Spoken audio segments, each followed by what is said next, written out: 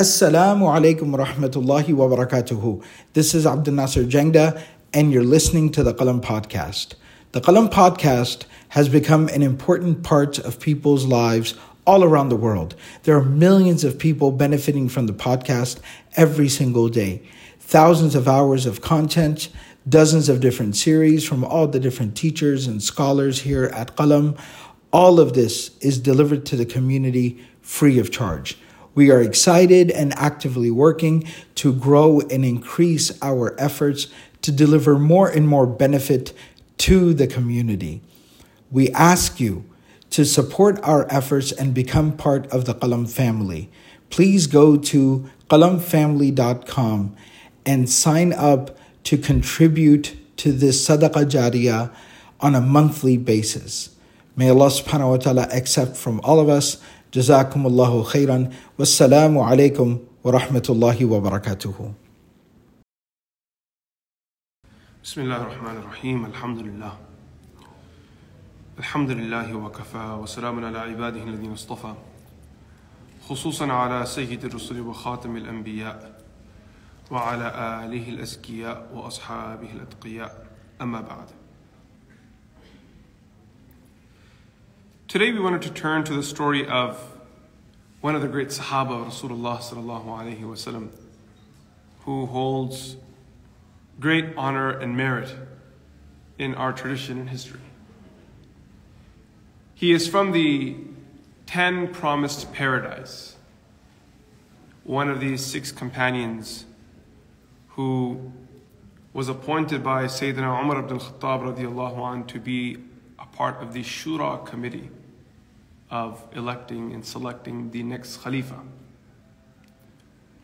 He was one of the few companions who was by the side of Rasulullah sallallahu alaihi wasallam during the Battle of Uhud, when the battle took a turn. Talha bin Ubaydillah radiyallahu ta'ala an At-Taymi. At-Taymi tells us that he was from the same tribe of Sayyidina Abu Bakr as-Siddiq radiyallahu anhu, who was also At-Taymi. The story of Talha radiyallahu anhu accepting Islam is quite a beautiful one. He narrates a story himself that one day I was with a group of the Quraysh and we had set off to Busra, a city in Sham, for some trade. And there was this rabbi a priest rabbi that was calling out from his window, Ya ma'ashar al-tujjar, oh business people, is there anyone from you from the haram? So he says that I was close to him, so I rushed to the man and said, yes, I'm from the haram. I'm from Mecca. So then he asked him that, has the Prophet emerged among you? So he was puzzled. He said, which Prophet? He said, Ahmed. Which Ahmed is this? So he said, the son of Abdullah, the son of Abdul Muttalib. The time has come for him to emerge. The Prophet's time has come. He is a final Prophet. And then he described Rasulullah sallallahu alaihi wasallam and also the place where Rasulullah sallallahu alaihi wasallam would migrate to, Medina Munawwara. He had a description. At the end of their conversation, this rahib said to Talha bin Ubaydillah radiyallahu anhu, فَإِيَّاكَ أَن تُسْبَقَ إِلَيْهِ يَا فَتَى. Don't let anyone beat you to him. Rush. Be one of the early ones to meet him. Talha radiyallahu anhu, he says that when that man spoke, there was something about what he said and the way he spoke that it impacted my heart. And I was no longer interested in trade and I didn't want to be with the caravan anymore. I mounted my animal and just rushed back to Makkah Mukarramah. When I arrived in Mecca, I asked my family members, has anything changed since I left? They said, yes. While you were gone, Muhammad bin Abdullah professed his nubuwah. He is a Nabi, he claims to be a prophet. And Abu Bakr Siddiq radiallahu anh is one of his followers. At that time, outside of the family of the Prophet ﷺ, not too many people had accepted Islam. This was right in the early hours of it. Talha radiallahu an, he knew Abu Bakr Siddiq radiallahu an. And Abu Bakr Siddiq radiallahu an was known for his nobility, his kindness, his knowledge of the Arabs. So he rushed to Abu Bakr Siddiq radiallahu an and asked him, is it true that Muhammad has claimed prophethood and you are his follower? Abu Bakr Siddiq radiallahu an confirmed both of his statements. And then he asked him, why are you asking? So he said, well, I was in Busra for some trade and this interaction occurred and this rahib told me that the final prophet's time has arrived. Abu Bakr Siddiq radiallahu anh was so amazed by this, that on one side this actually happened and Allah subhanahu wa ta'ala put this reality in the heart of a righteous man in another part of the world. And it's fascinating how that happens. That there are realities that occur in one part of the world and Allah subhanahu wa ta'ala puts it in the hearts of others. Far away, or in a different time, that before it happens, these mubashirat occur, that Allah Azza wa Jal puts ilham and glad tidings in the hearts of others. One of my good friends and colleagues, Sheikh Uwais, he was sharing with me that before the incident of October 7th, in the weeks leading up to that, there were so many people in Gaza, among the ulama and also the awamun nas, who started seeing dreams weeks leading up to it that they were all in Jannah. He said it became mutawatir, like everyone knew it. He has so many colleagues and he was sharing with me messages that, look, this person sent me a message and this person sent a message and that person sent a message. That before anything even happened, they were seeing dreams and they were all puzzled that what's going on? Why is everyone seeing the same dream that we are dwelling the gardens of Jannah? Mubashirat. That Allah subhanahu wa ta'ala gives glad tidings to those people who need it earlier in life so they can pull through the difficulty that lie ahead of them. Because going through the difficulty isn't easy. But when there's a message from Allah subhanahu wa ta'ala and there is some comfort, the path becomes just that much easier. So then he takes Talha radiallahu anh to Rasulullah sallallahu alayhi wa sallam. Talha radiallahu anh is still a young man and they meet the Prophet of Allah. The Prophet sallallahu alayhi wa sallam presents Islam to him and he begins to give him glad tidings that khair awaits you, Talha. Great things will happen with you. Talha radiallahu anh says that I shared the story with Rasulullah sallallahu alayhi wa sallam, what happened in Busra. The Prophet sallallahu alayhi wa sallam was so happy he began to smile. Those glad tidings. Talha radiallahu anh extended his hand to Rasulullah sallallahu alayhi wa sallam and enjoyed the most powerful moment of his life, reading the Shahada with Rasulullah sallallahu alayhi wa sallam. Once he became Muslim, he couldn't hold it back. He told everyone. How could he hold it back? When someone has something so special, when someone has something so dear, there is no secret to it. Imam Abu Hamid al-Ghazali rahimahullah ta'ala, while discussing the impact of dhikr on a person, he says that in the early stages of dhikr of Allah subhanahu wa ta'ala, the student spends their time fighting off thoughts that distract them from the essence of their dhikr. That's the first part of dhikr. That they keep fighting. They sit down to do dhikr and distractions and then they fight again and then they get distracted again and they go against it and then they get distracted and they go against it. And this in itself takes a long time. However, Imam Ghazali writes that for the one that is blessed with mudawama, for the special guest and friend of Allah that is blessed with consistency, with time and hard work, they will overcome those distractions. And then what will happen is, the dhikr of Allah will become their companion. They will develop unsiyah with the dhikr of Allah, companionship, friendship with the dhikr of Allah. When a person reaches that stage, now their heart finds content. Their heart finds peace. And the more they dedicate themselves to the dhikr of Allah in this stage, slowly the mahabbah of Allah subhanahu wa ta'ala opens to them. And the more they balance a mixture of doing dhikr of Allah subhanahu wa ta'ala with a focus on the sifat, and then a dhikr of Allah that focuses on the dhat. Both of these things together then lead a person to the mahabba of Allah subhanahu wa ta'ala. And once you reach there, then you no longer need someone to tell you to do dhikr. Your heart yearns for it, and there's no life that you want other than that. The rest of your life is just spent in the dhikr of Allah Azza wa Jal. Because then all the difficulties and all the barriers that are between you and Allah in the dunya melt away.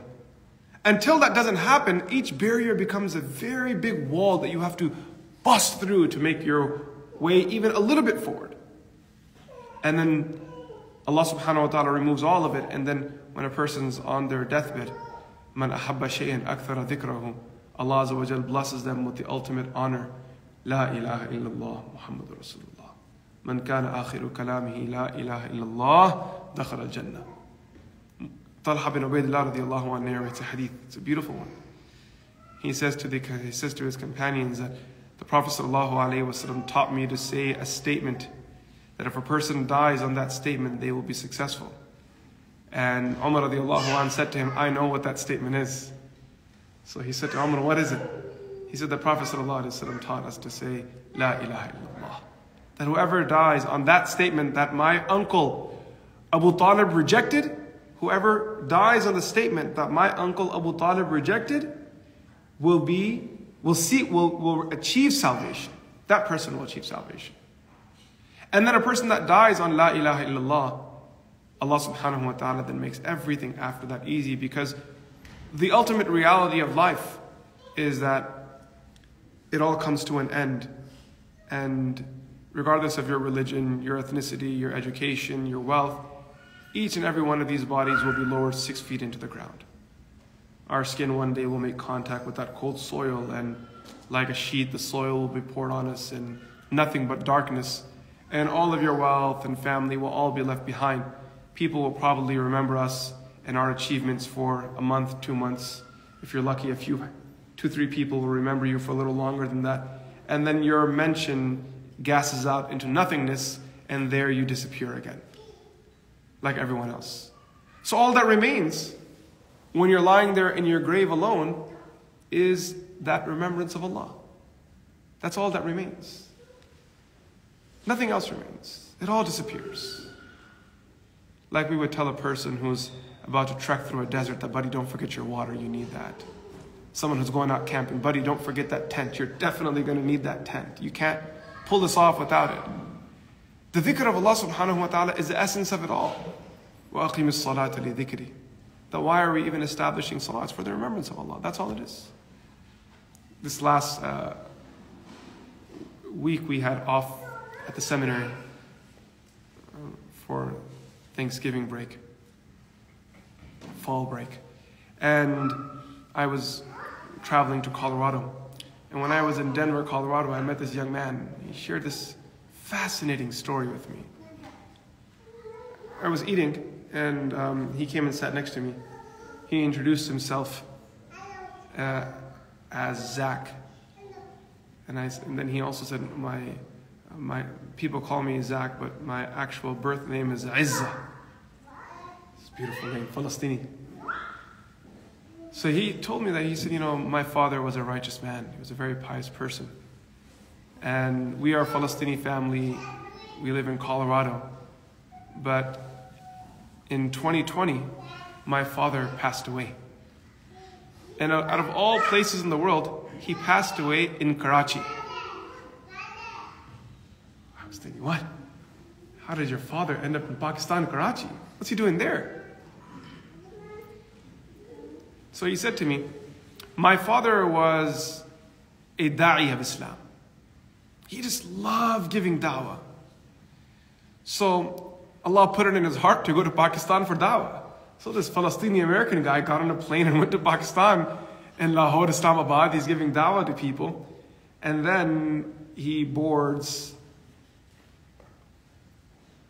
a flight to Karachi in May 2020. And as the flight is about to touch down in the Karachi airport, there is some failure in the landing gear, so the pilot takes off again. And then he comes around a second time for the landing, and he loses control of the plane, and he crashes the plane into residential homes, and all passengers died. Flight 8303, those of you who remember, it was a very sad story. So he said, my father was on that plane. He was one of the shuhada. We were in America, and we quickly rushed back. We rushed to Pakistan for the first time in our lives to recover his body. And because the bodies were, you can imagine, almost incinerated, there was little to detect who was who.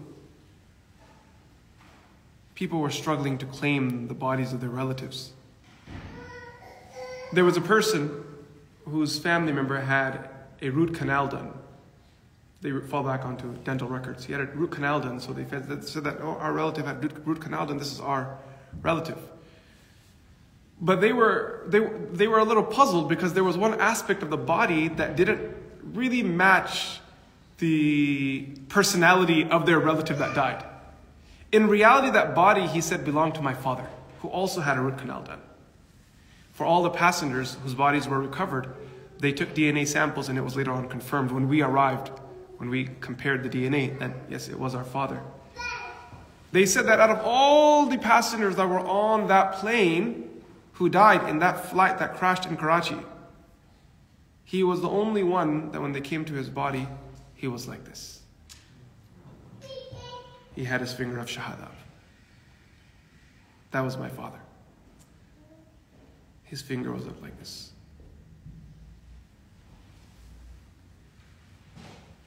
You begin to think to yourself that in those moments, as that flight is coming down and it's about to crash and everyone's terrified and possibly jumping to the person next to them and hugging their beloved ones and maybe grabbing their head and worried that they're going to die, there's this wali of Allah sitting on that plane who probably has been waiting for this moment his entire life, that it's time to leave the dunya. Man ahabba liqa Allah, ahabba Allahu liqa'ahu. He was never deluded by the false promises of the dunya for one single moment. And now that death approaches, possibly with a lahumul bushra fil hayat ad-dunya wa fil akhirah, with glad tidings awaiting, with his finger pointing up, he's doing his shahada and he meets his final moments. Talha bin Ubaydillah radiallahu anhu, when he accepts Islam, he can't hold it back. Man ahabba shay'an akthara dhikrahu. How does a person hide something that they are so convinced of? And he's met Rasulullah sallallahu alaihi wasallam, spent his life in the nearby vicinity of Rasulullah sallallahu alaihi wasallam, and now he accepts Islam at the hands of Rasulullah sallallahu alaihi wasallam. Him publicly proclaiming his Islam made life very difficult, because the Quraysh went after him. And not only did the Quraysh go after him, his tribe came after him, and in one narration, they actually tied him and Abu Bakr Siddiq radiallahu anh together while torturing them. And it was for this reason that the two of them together, لِذَلِكَ دُعِيَ طَلْحَةُ بْنُ عُبَيْدِ اللَّهِ وَأَبُو بَكْرِ الصِّدِّيقِ بِالْقَرِينَيْن. It was for this reason that they were given the title Qarinain, because when they were tortured, in the earlier days, even when Banu Taym came against Abu Bakr Siddiq radiallahu anh, they paired both of them together in their torture. And his mother actually took lead in his torture. One Sahabi says that I saw a young man being tortured. بينما كنت أسعى بين الصفا والمروة إذا أناس كثير يتبعون فتى. I saw a group of people who were following this young man. أوثقت يداه إلى عنقه. They had tied him up. وهم يهرولون وراءه. They were chasing him, running after him. And as he ran forward, يدفعونه في ظهره. They would push him, he would fall down. يضربونه على رأسه, striking him across the body. وخلفه امرأة عجوز تسبه وتصيح. Behind him was an old lady who would shout at him and swear at him. So I asked them, what's going on here? So they said, this is Talha bin Ubaydillah, صبأ عن دينه, who's left his religion, وتبع غلام بني هاشم, and is now a follower of Islam. And he said, who's this old lady following him? قالوا هي صعبة بنت الحضرمي. Fata. This is his mother. And imagine how difficult that was for him, that not only was he being tortured and not only was he tested for his deen, but his test came at the hands of his own mother. Talha bin Ubaydillah radiallahu anh stood by the side of Rasulullah sallallahu alayhi wasallam. Nothing could split him from the Prophet of Allah. Nothing could. He was with Nabi sallallahu alayhi wasallam every single step of the way, and was with the Prophet sallallahu alayhi wasallam in all battles, except for Badr. When the Prophet sallallahu alayhi wasallam and Sahaba set out for Badr, he was at that time on a business trip in Sham and wasn't able to join. And he was really upset and sad over this. And Rasulullah sallallahu alayhi wasallam recognized and knew him, what kind of person he was, and how he would have no other way but to stand by the side of Rasulullah sallallahu alayhi wasallam. So after the battle was over, the Prophet sallallahu alayhi wasallam gave him a portion in the ghanimah as well. That it's as if you were by our side. It's as if you fought with us. The Prophet ﷺ gave Talha radiallahu an some very beautiful honorary titles. One of the names that he was known by was Ash-Shaheed Al-Hayy. Sounds like an oxymoron. The Prophet gave him that name. Ash-Shaheed Al-Hayy. And the Prophet ﷺ also called him Talhatul Khair. In another place, Talhatul Jud. In another place, Talhatul Fayyad. The Prophet calls him Talha, the man of goodness, the man of generosity. Talha, the Shaheed who is alive. How did he gain the name, the Shaheed that is alive? To understand this, you have to go back to the Battle of Uhud. The Prophet ﷺ and the Sahaba fought against the Quraysh. On the way to Uhud, 300 munafiqun betrayed the Muslims by walking out. They knew they were going to walk out. They could have not just come all together. But they used to do the more... There's a word coming to my mouth, but I can't say it out loud. The more inappropriate thing. The more demoralizing thing. They wanted to really hurt the Muslims. They wanted to hurt the Prophet ﷺ. So they walked out. The Prophet ﷺ wasn't affected by this. And rather, it was a blessing.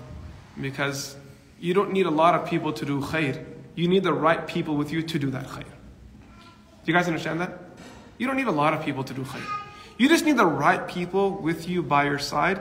And watch how Allah subhanahu wa ta'ala gives you that khair. You know, when I was in Denver this last week, during one of the lectures, one sister, she asked a question. She said, it was a very good question. She said, Sheikh, you know, when we go to protest in Denver or in communities across America, one of the big challenges that we face is that we feel uncomfortable doing the dhikr of Allah in those protests because there are a lot of non-Muslims there. So I said to that sister, it's fascinating that you say that because I've been observing this for 2 months straight. I noticed a very big difference between the protests of the Muslim lands and those in the Western countries. In Western countries, 4 hours straight of protests without any dhikr of Allah. You go to the Muslim countries, those very same protests, every other minute, takbir, Allahu Akbar. Takbir, Allahu Akbar. Takbir, Allahu Akbar. There's a difference between the way we do things as Muslims. We don't just look for solutions, we want solutions with Allah. We don't want victory. We don't want a big house. We don't want success in our work, in our life. We don't want big families without Allah. If we have a little with Allah, we are content with that. A Muslim actually is content with being in a state of dhulm while being able to do dua to Allah, rather than being in a state of no difficulty or calamity in life without any remembrance of Allah at all. Ibn Taymiyyah rahimahullah ta'ala said, on that very same note, I prefer a calamity that brings me closer to Allah over a blessing that draws me away from Allah. It's that very same concept.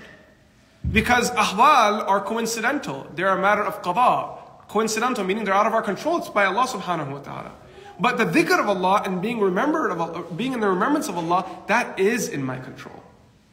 And that's what makes the Muslims everything a little different.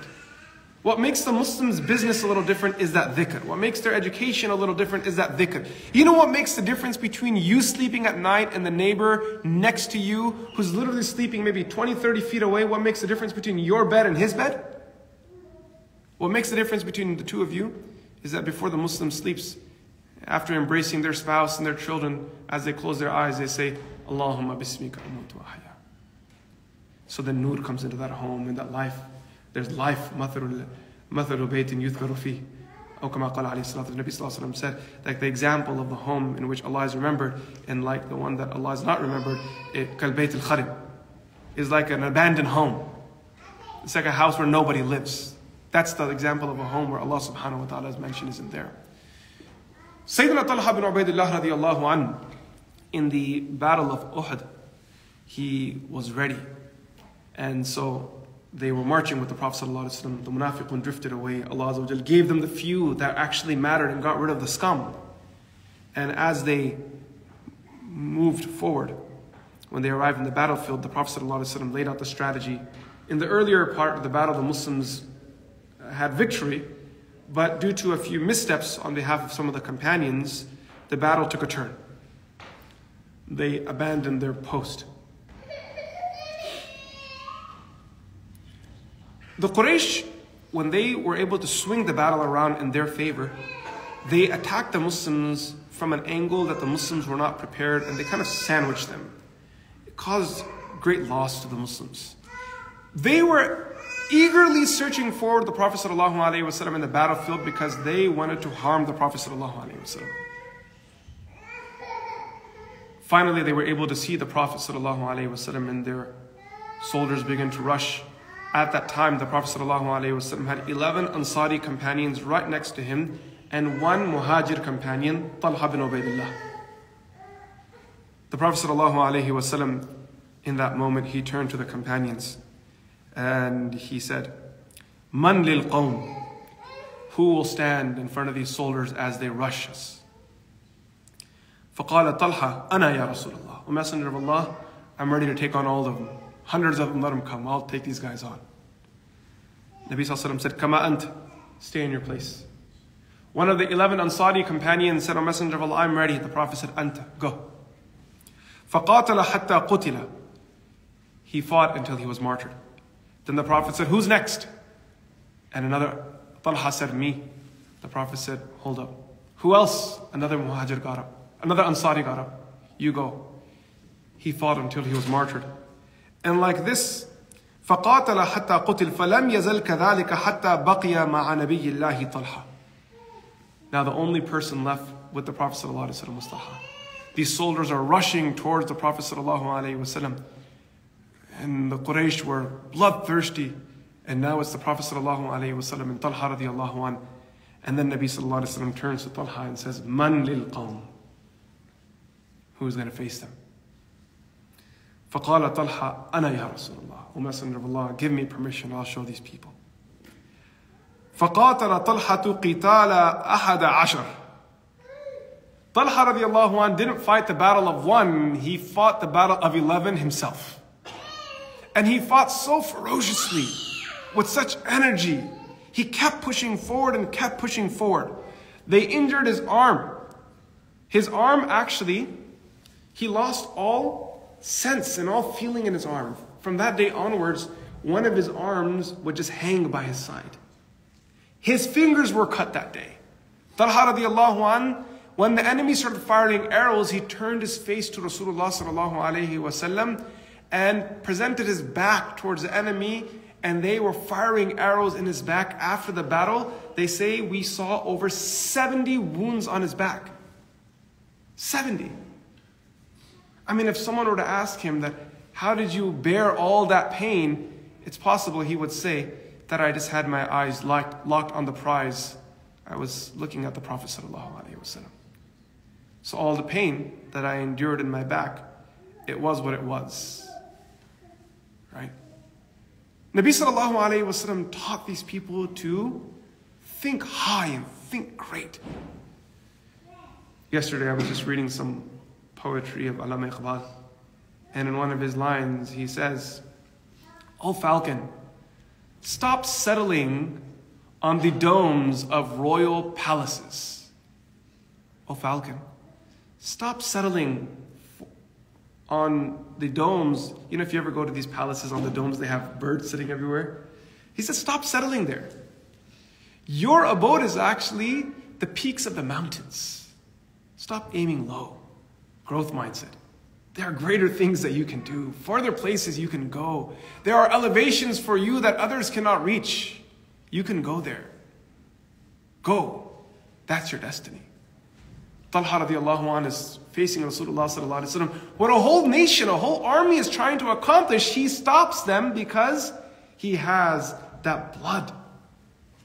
In one poem, one line, Iqbal says that the one message that is constant through history, the one message that is constant through history, that every nation has passed down one generation to the next, is that the human being, once the human being has strength, nothing can stop the human.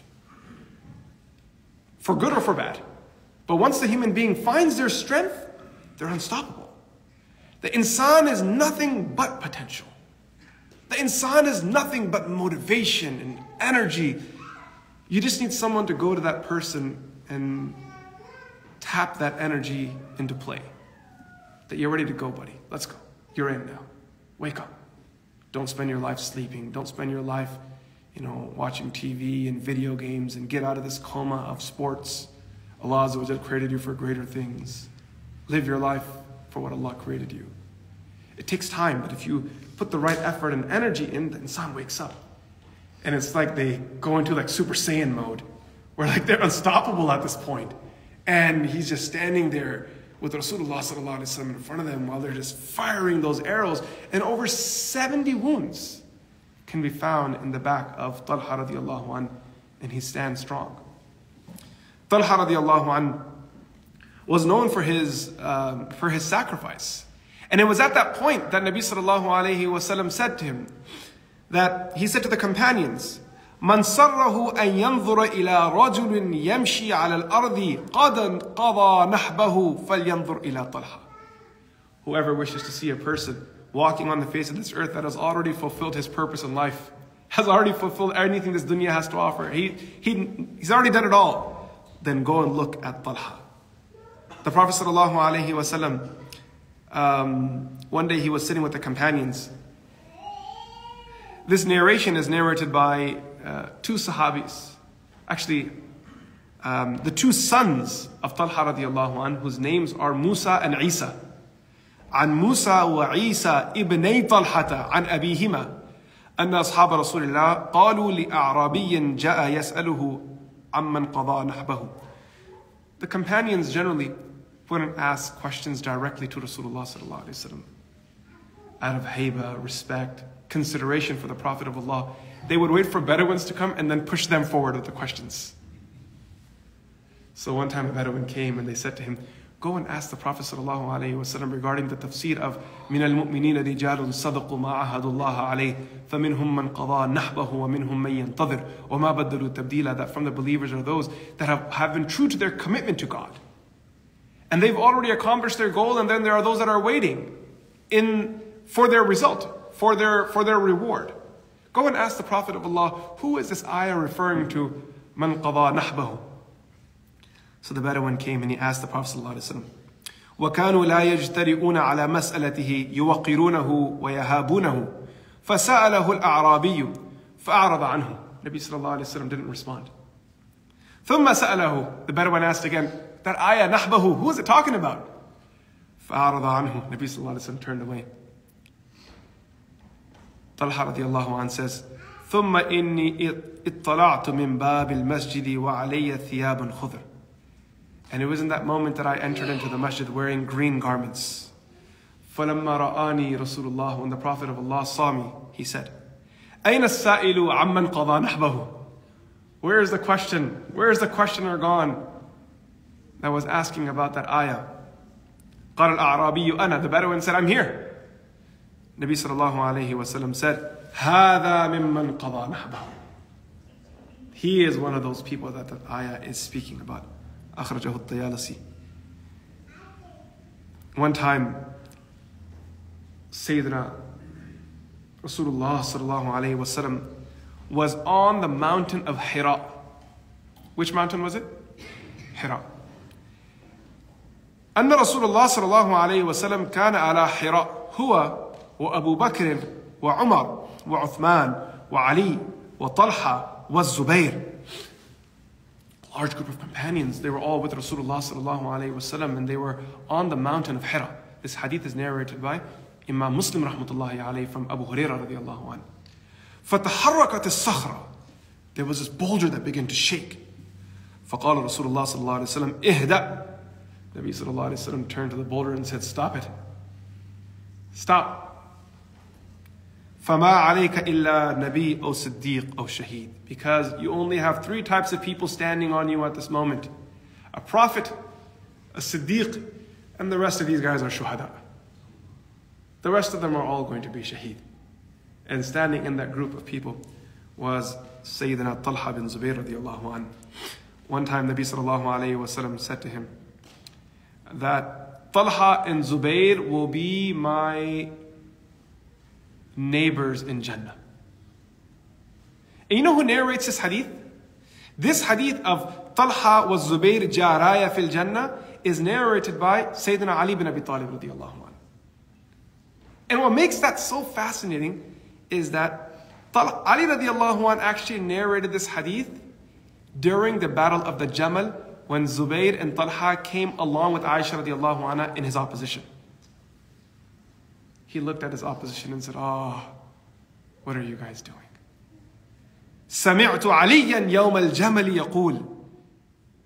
That I heard from the Prophet of Allah saying, that he narrates, that I heard from the Prophet of Allah saying, Talha wa Zubayr jaraya fil Jannah.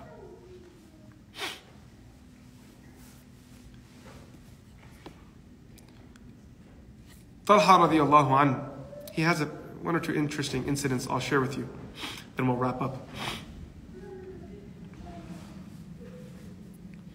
Talha radiallahu anhu narrates an incident that one time he saw a dream. Actually, before the dream, he narrates the context of the dream. نَزَلَ رَجُلَانِ مِنْ أَهْلِ الْيَمَنِ عَلَى طَلْحَ بِنْ عُبَيْدِلَّهِ. That two people from Yemen, they arrived in Medina and they lived with Talha radiallahu anhu. فَقُتِلَ أَحَدُهُمَا مَعَ رَسُولِ اللَّهِ صَلَّى اللَّهُ عَلَيْهِ وسلم. One of them died in the battlefield. ثُمَّ مَكَثَ الْآخَرُ بَعْدَهُ سَنَةً. And the other one lived 1 year. He lived for a whole another year. ثُمَّ مَاتَ عَلَى فِرَاشِهِ. And the second man then died at home. He died at home. فَأُرِيَ طَلْحَةُ بْنُ عُبَيْدِ اللَّهِ. Talha bin Ubaydillah radiallahu anhu saw a dream. أَنَّ الَّذِي مَاتَ عَلَى فِرَاشِهِ دَخَلَ الْجَنَّةَ قَبْلَ الْآخَرِ بِحِينٍ. He saw in his dream that the second person who died on his bed entered into paradise before the martyr. فَذَكَرَ ذَلِكَ طَلْحَةُ لِرَسُولِ اللَّهِ. He was puzzled that how can someone beat a shaheed to Jannah? So he went to the Prophet ﷺ and said, O Messenger of Allah, how did that happen? فَقَالَ رَسُولُ اللَّهِ كَمْ مَكَثَ بَعْدَهُ. You tell me, how long did that second person live after the martyr left his dunya? قَالَ حَوْلًا. He lived another year. فَقَالَ رَسُولُ اللَّهِ صَلَّى اللَّهُ عَلَيْهِ وسلم, that he prayed for a whole year. He fasted for a whole year. Like he did one whole Ramadan, fasted for a whole year. He had one more year of ibadah, and all of that put together is what took him to Jannah before his companion. Talha radiallahu anhu was also pretty much involved with tijara. He earned quite some success there. One time, أَنَّ أَتَاهُ مَالٌ مِنْ حَضْرَمَوْتِ 700,000. That 700,000 units of wealth came into his possession from Hadramaut, from Yemen. فَبَاتَ لَيْلَتَهُ يَتَمَلْمَلْ.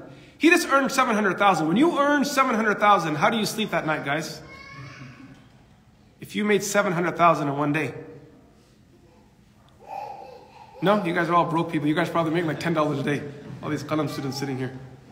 How do you sleep that night? You sleep with a nice ribeye in your belly. That's how you sleep that night. You sleep after having a nice foot massage. That night you sleep with a chumpy like a malish. Someone really comes and takes care of you, and then you sleep with no pain at all. Talha radiallahu anhu had a profit of 700,000 and he couldn't sleep all night. فَبَاتَ لَيْلَتَهُ يَتَمَلْمَلْ. So his wife said to him, what happened? So he said, there's just a thought on my mind since last night that I can't shake off. So he said to her that I'm just worried that what if my Rabb says to me that how did you spend the night with so much money in your home? What if Allah says that to me? That you had all that money? You know, when I was in Denver this last week, I met a guy. He was an old man, very old brother, involved with tabligh da'wah work. So he said, he invited me over to his house for dinner. We went to his house, had a little meal together. So while we were just talking, he said to me, Sheikh, you know, I've been driving the same old Camry Corolla, one of those two, for so many years. And he's a, mashallah, successful person. He has like 6 stores in Denver. They do rugs, they sell rugs, and they fix rugs and this kind of stuff. So alhamdulillah, Allah has given me a lot. So everyone says to me in the community, why don't you get a new car? So he said, I asked myself this question, why don't I get a new car? And I have a choice. Either I can get a new car, or I can just drive the same car, which is going to do the same thing that the new car would do, and in return, build an orphanage and a madrasa. I chose the second. Alhamdulillah, today I have a madrasa in Pakistan with 150 students in it, and 5 of them just became Hafidh of the Quran.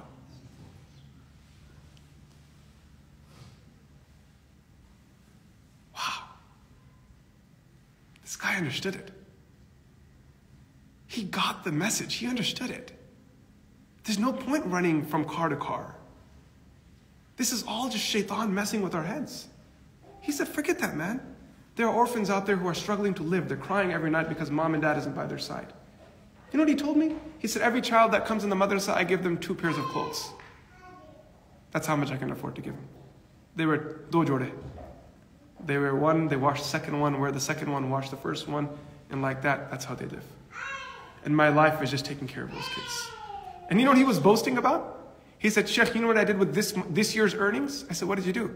He said, Subhanallah. He said, Sheikh, this year's earnings, I just installed solar power for the children. This is what people do for their small little mick palaces that we have in America. Everyone's trying to live their big life. He said, I just installed solar power for those children. They won't have the electricity ever go out again, inshallah. They're always going to have light with them. They're studying the Quran. Their matters, their affairs are taken care of. So he said, how am I going to face Allah with all this wealth? So his wife then said to him, okay, why don't you just distribute it then? So then he says to her that innaki muwaffaqa, bint muwaffaqa, that you are one that is, endowed with perspective by Allah, the daughter of someone who was also given that very same tawfiq by Allah. She was Kulthum bint as-Siddiq, Abu Bakr Siddiq radiallahu anhu's daughter. She said, give it all away then. So the next morning he woke up. فَلَمَّا أَصْبَحَ دَعَا بِجِفَانٍ. He asked for big containers.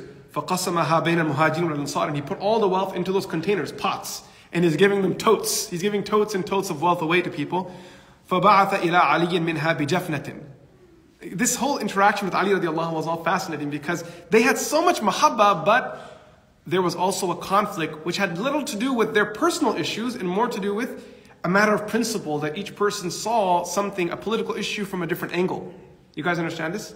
So the Rawi says here that he gave a, and by the way, the Rawi here is his own son, Musa. He narrates it from his father. فَبَعَثَ إِلَىٰ عَلِيٍّ مِنْهَا بِجَفْنَةٍ. Then his wife came at the end of the day after all the distribution was done.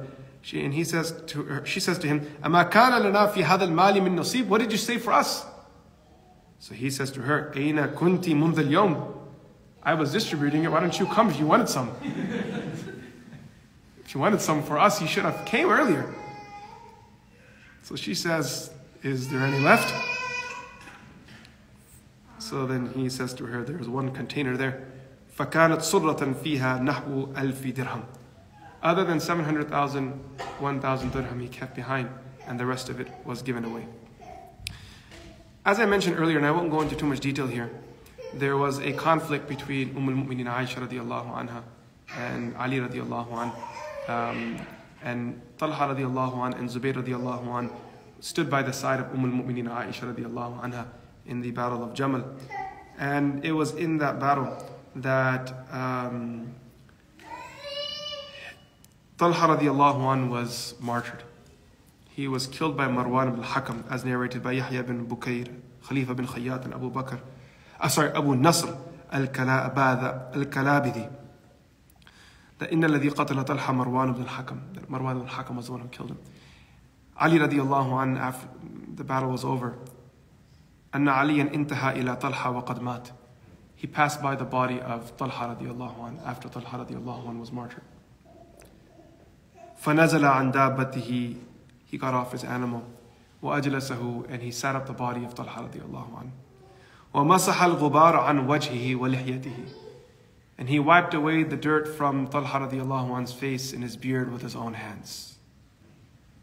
وَهُوَ يَتَرَحَّمْ عَلَيْهِ. And he kept saying, may Allah's mercy be upon you. May Allah's mercy be upon you, my buddy, my buddy, my buddy. يَا لَيْتَنِي مُتُّ قَبْلَ هَذَا الْيَوْمَ بِعِشْرِينَ سَنَةً. I should have died 20 years before seeing your body. He was very sad and very heartbroken by the death of Talha radiallahu anhu. Ali radiallahu anhu said that the one that killed Talha will be in the fire of hell.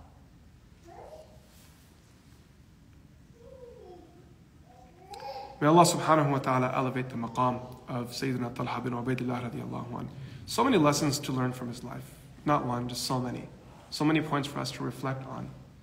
I think the one thing that really stood out to me while studying the life of Talha radiallahu anhu is that statement Nabi sallallahu alaihi wasallam referred to him as a shaheed al-hayy. That there are people who are alive in this world, but they've done such great things with their life that they've actually already earned their abode in the hereafter. They're not rolling the dice with akhirah. They're not playing their luck. I think we covered some stories of people that, out of all places, were for Denver, who also taught us that lesson, that you don't roll the dice with life. You work hard. You put everything into it. And Allah subhanahu wa ta'ala will then take care of you and open the doors of Jannah for you.